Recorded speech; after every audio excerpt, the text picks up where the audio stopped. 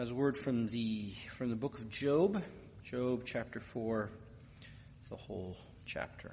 God's inspired and holy word, give your attention to the reading of it, Job 4.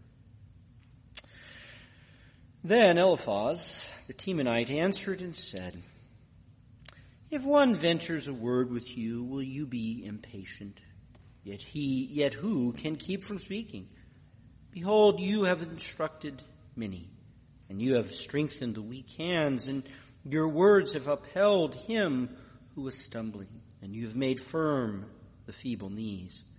But now it has come to you, and you are impatient. It touches you, and you are dismayed. Is not your fear of God your confidence, and the integrity of your ways your hope? Remember, who that was innocent ever perished, or where were the upright cut off?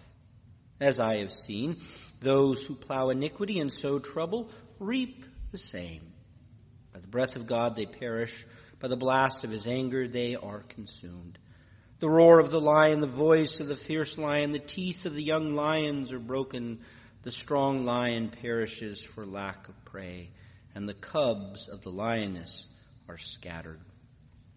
Now, a word was brought to me stealthily. I received the whisper of it. Amid thoughts from visions of the night, when deep sleep falls on men, dread called to me, and trembling, which made all my bones shake. A spirit glided past my face. The hair of my flesh stood up. It stood still, but I could not discern its appearance. A form was before my eyes. There was silence.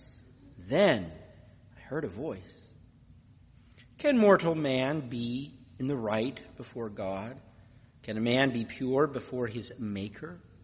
Even in his servants he puts no trust, and his angels he charges with error. How much more those who dwell in houses of clay, whose foundation is in the dust, who are crushed before the moth. Between morning and evening they are beaten to pieces. They perish forever without anyone regarding it. Is not their tent cord plucked up within them? Do they not die? And that without wisdom. As far the reading of God's word, may it bless it to us. So they say, almost doesn't count. Except for horseshoes and hand grenades, almost is no good. Now, this is a fun little saying, but it's not too hard to think of other places where almost does work. Good enough for government work is almost quality. Most of our cooking is almost perfect, but it's still plenty tasty.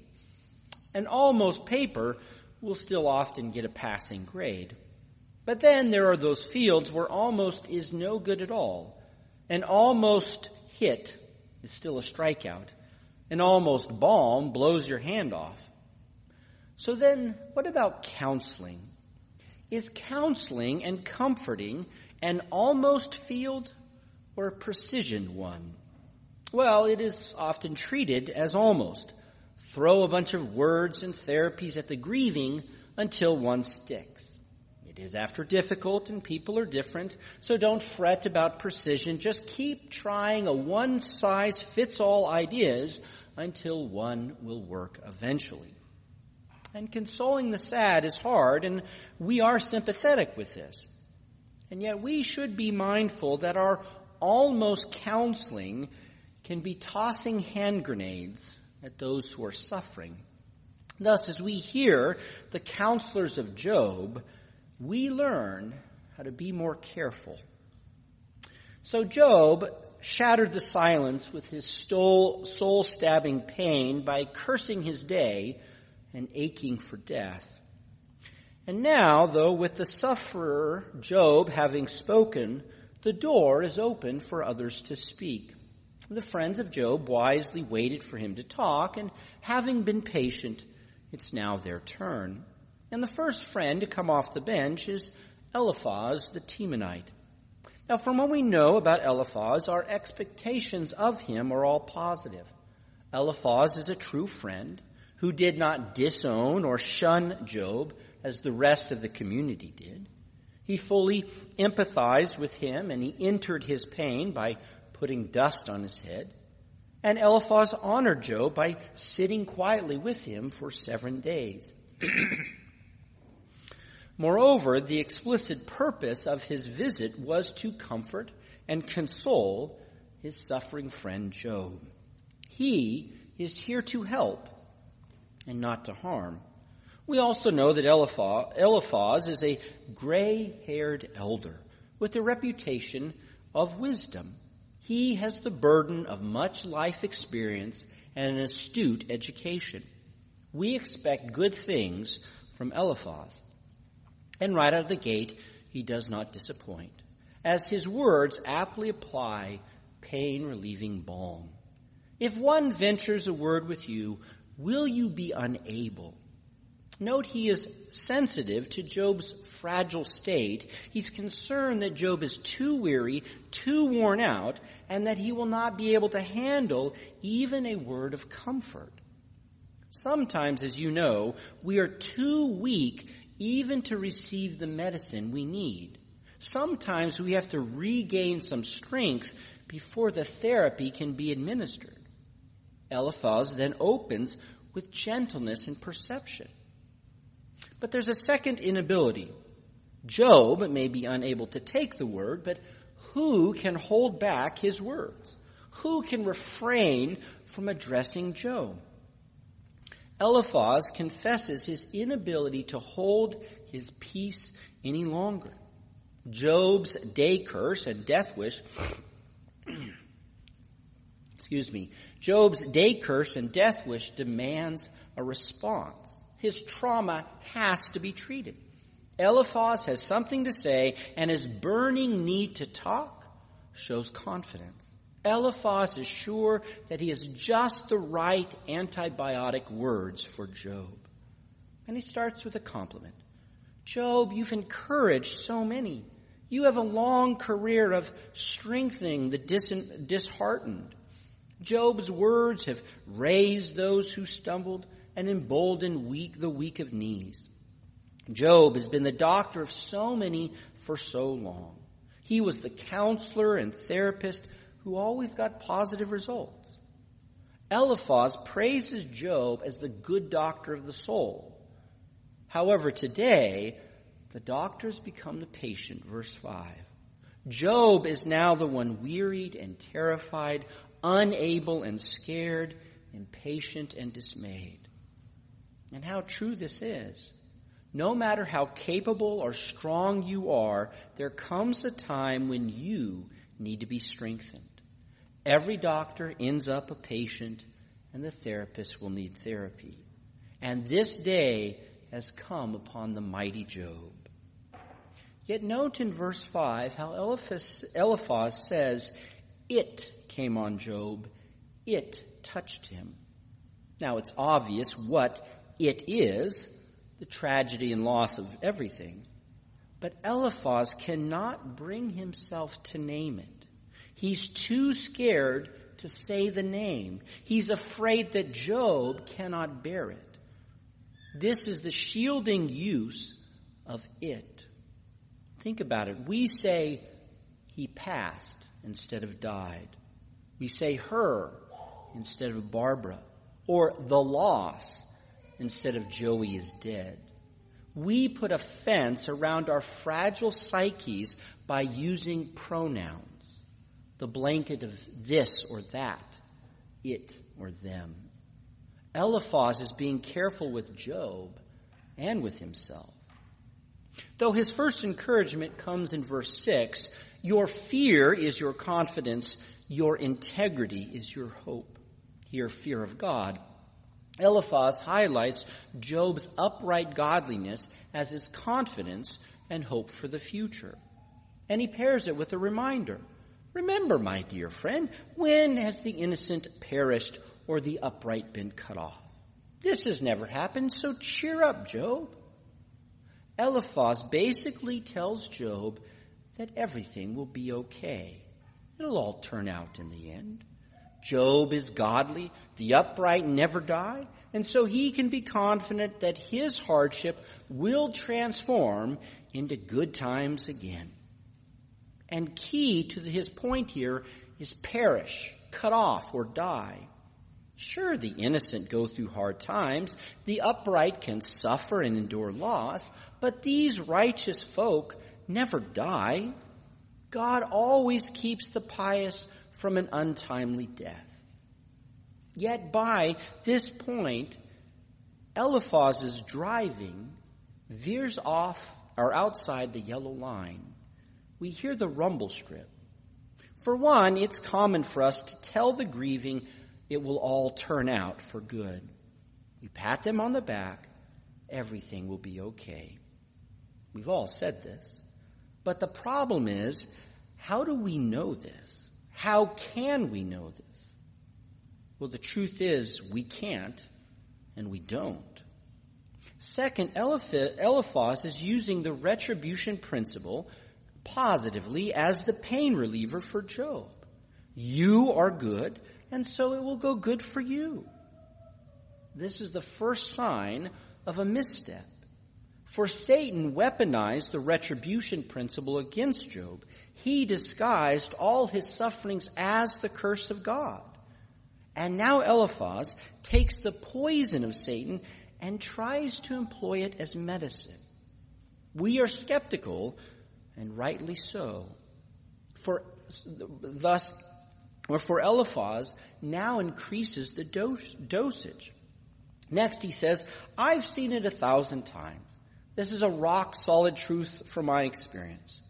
Those who plow iniquity sow trouble, reap the same. You reap what you sow. And those who sow sin and trouble always get a harvest of anguish and pain. Eliphaz now balances the positive side of the retribution principle with the negative. Good for good and evil for evil. And yet, just by mentioning the negative, he implies this might be the case for Job. He even repeats one of Job's words. In chapter 3, verse 10, Job lamented that he saw trouble, and here the sowers of trouble reap the same. Now, Eliphaz could deny it, but the implication is clear. Maybe Job's trouble is a harvest he sowed. Job is grieving his dead kids, and Eliphaz hints, Job, it could have been your fault. Our eyes get big. And Eliphaz takes it further, verse 9. He says, those sowers of evil, they perish by the breath of God. By the wind of his anger, they're finished off. God surely punishes the wicked with an untimely death. Yet Eliphaz's imagery here is shocking. Literally, he says, by the wind of God's nostrils, the wicked perish. But in chapter 1, it was a great wind that struck the home and killed all his kids. This is like if your son died by a gunshot and someone said to you, it's okay, God shoots sinners. Yes, Eliphaz implies that Job's 10 kids died for their sin. They were partying after all, and so Job's sacrificial intercession did not work. And Eliphaz doesn't allow Job not to have some skin in the game. Verse 10 and 11. Now he employs an illustration about lions. In fact, he uses 5 different names for lions in these four poetic lines. He must have just watched a lion documentary. But he says the lion roars, big cats howl, the king of beasts' teeth break, the lioness dies of starvation, and the pride cubs are scattered. God slays the ultimate hunter by that hunter not bagging any game. His point is that God can punish the biggest and the best, even the lion. But who's the lion? Well, the word for roaring in verse 10 is the same one Job just used for his pain in 3:24. Job's the lion. the best man in the East? Eliphaz is warning Job, just because Job is like a lion does not mean that he cannot be judged by God. Job needs to rein in his roaring because it might get him into trouble. Now, most likely, Eliphaz is thinking more of the present than the past. Job has been a good boy, but his roaring agony could get him into trouble. Eliphaz has mistaken Job's honesty and openness in his pain as an impious challenge against God. He's put a toe over the line, and he better be careful or God will chop it off. And with this, the first red flag is thrown against Eliphaz. His almost quality is showing. How? Well, he took the general truth and he universalized it and applied it. Now, on average, the retribution principle works. The innocent don't perish and the wicked reap what they sow. This is not wrong generally so, but Eliphaz applies it to Job's unique case without allowing for any exceptions or anomalies. Eliphaz's error is that he simplifies the doctrine of retribution. He makes it too clean with no messiness or gray areas. He removes nuance and complexity, and he applies the general truth with a heavy hand upon the unique and concrete situation of Job. The good friend Eliphaz has gone the way of simplification, and the simplicity of Eliphaz's theology just sprinkled salt in Job's festering boils. When things get dirty, when life slogs through the thick mud of complexity, nuance, and incomprehensibility, we tend to reach for simplicity. In the face of no answer, we'll just pull an easy answer out of the hat. But as we see from Eliphaz, the tendency of simplification is a vectoring towards folly. Eliphaz might mean well, but his therapy is not so well. As a doctor administering his medicine, he forgot the first principle: do no harm. Yet, as a seasoned wise man, Eliphaz is self-confident.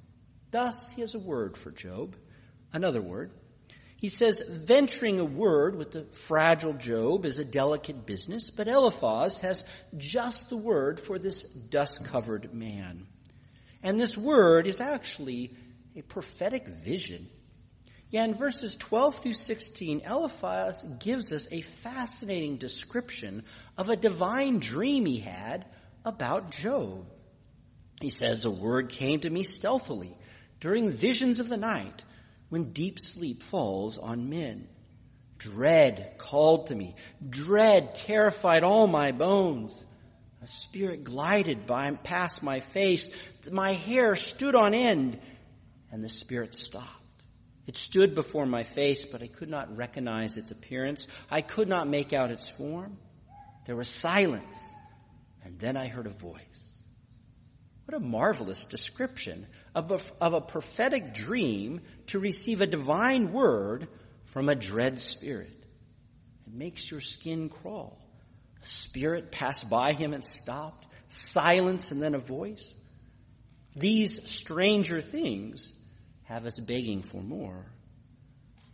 But then you give it a second thought. Wait a minute here. Did Eliphaz have a dream about Job? The divine gave him a special revelation? Is Eliphaz a modern Pentecostal? Dreams and visions? Really? And we should be skeptical, but Eliphaz is a wise old friend, and so we should give him the benefit of the doubt to hear him out. Thus, Eliphaz hands us a transcript of what the Spirit spoke to him. Verses 17 through 21 is the divine voice speaking to Eliphaz for Job. And the Spirit breaks the ice with an obvious truth. Can a mortal be righteous before God? Can a man be pure before his Maker? Well, of course not. All humans are sinners, fallen in Adam. Before the inapproachable holiness of the Lord, no human is upright, no person is pure. We're all exposed as defiled and unrighteous. And the voice amplifies God's transcendent holiness even more. God puts no trust in his servants. He charges his angels with error. That is, the Lord is so high and lofty, even his angelic servants in heaven are untrustworthy and found wanting.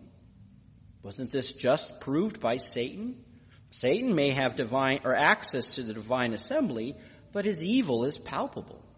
The angels of light are darkness before the blinding glory of the Holy One. What a magnifying of God's transcendence and supreme perfection. And if this is the case with angels, how much more with humans? Men live in houses of clay with foundations of dust. That is, they have clay bodies with sandy feet. Humans are so fragile and transient, says the Spirit, they're crushed before the moth. Moths last longer than a dusty human. The inclement weather of this life eradicates humans before moths and butterflies. From morning to evening, they're crushed, they perish forever with no one even paying attention to it. Like a dead fly in a window, nobody pays attention to the perishing of a human.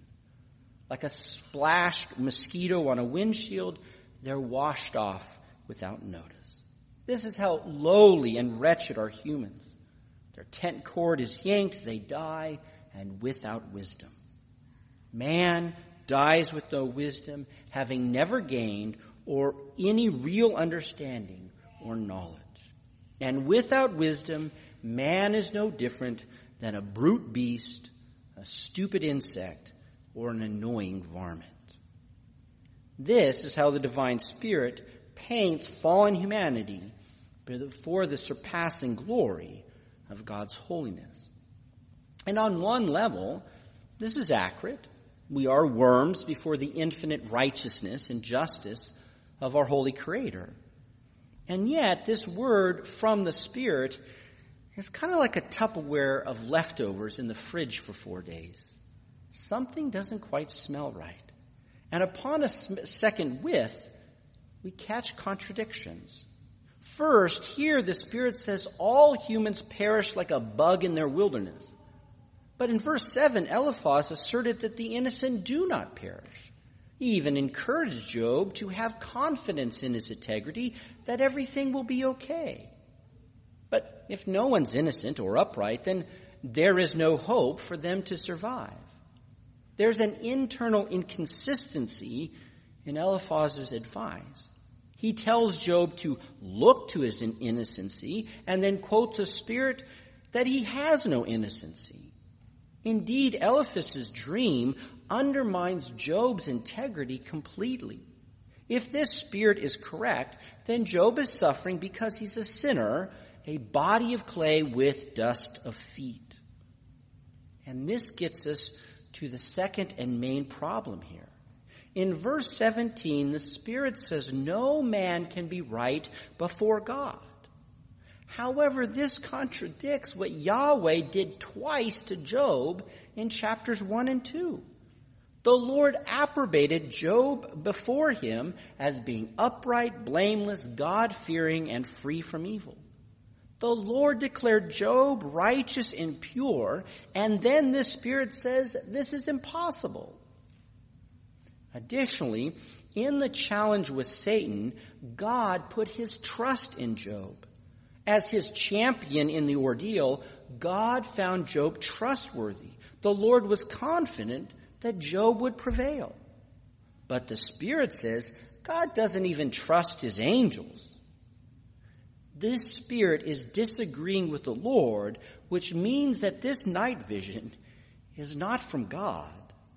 This mysterious and dread spirit that Eliphaz could not recognize was from Satan. Eliphaz had a dream, all right, but it was from the evil one. What Eliphaz is confident in is actually of the devil. If Satan can hide as an angel of light, then he can surely impersonate a divine spirit in the night speaking for God. If someone has a dream for you, if a spirit talks to you, beware, for it could easily be the evil one. Nevertheless, what is wrong with verse 17? There's certainly truth here. Man is not righteous before God. The problem is it treats God and man according to their naked identity, their bare essence. This presents God only in terms of his transcendent essence, and man only in his fallen nature. It sets forth God and man according to abstract identity, what the theologians call ontology. There is pure God and impure fallen humans. Now, there's a truth to this, but this is not how God deals with us. The Lord doesn't deal with us according to naked being or identity, but in terms of covenant. The Lord accommodates and relates to us according to his covenant. Remember, Job was his servant, his covenant partner. Now, in the covenant there is law, but also grace. There is creative accommodation and saving grace. In creation, the Lord formed men and women in his image as way more precious than a moth. The Lord instituted capital punishment for murder because he regards and records every human death as significant. And by saving grace, the Lord gives an upright standing before him. By his mercy, he makes us pure in his eyes. Therefore, Satan's twisted truth here takes us back to the original challenge. Satan charged that the Lord's grace as having failed, that the Lord was unable to save a people who loved God just for himself, that they only cared for God because he paid them with blessings. And now through the teeth of friendly Eliphaz, this evil spirit calls God a liar. Job is not right or pure before the Lord. He's just a wicked human who will perish without wisdom like a moth. And if Job is not upright, then God and his saving grace have failed, and the wind goes to Satan. And Eliphaz quotes this evil spirit as being his own advice to comfort Job in his agony. In his zeal to administer medicine, the good intentions of Eliphaz just injected poison into Job. His almost counsel was a hand grenade. And by this we see the second error of Eliphaz. His first was simplification, particularly the retribution principle. And here, his second is pious abstraction. God is holy, and no human is right before him. This sounds so pious, even sexy. The Lord and humans relate by identity, bare essence, ontology. How can this be wrong? It can because this pious abstraction excludes covenant. And to write off the covenant is to banish Christ and the gospel. Simplification denies exceptions and complexity. But Christ is the true and proper exception. He is the innocent one who did perish in untimely death. He was the upright one who was obliterated on the cross. And by abstraction, as a human, Jesus has to be fallen, sinful, and condemned to die without wisdom. This is what the cross said to all of those who were present. Jesus was just a criminal that had to perish before the moth. And yet, being fully human, Jesus was righteous. He was godly to the uttermost, pure holiness. Jesus was the servant of God who was trustworthy and right before God. The Father had full trust and confidence in his Son. And because Jesus was the exception to simplicity, because he was complex, he made us righteous in him. By God's grace, in the righteousness of Christ, we become the righteousness of God. In Christ, you actually stand pure before your Maker. You do not die like a moth, but the death of his saints is precious in God's eyes. Also, as he died on the cross, bearing our sins, becoming sin for us, Christ is not a pious abstraction. The cross is folly and weak to the world.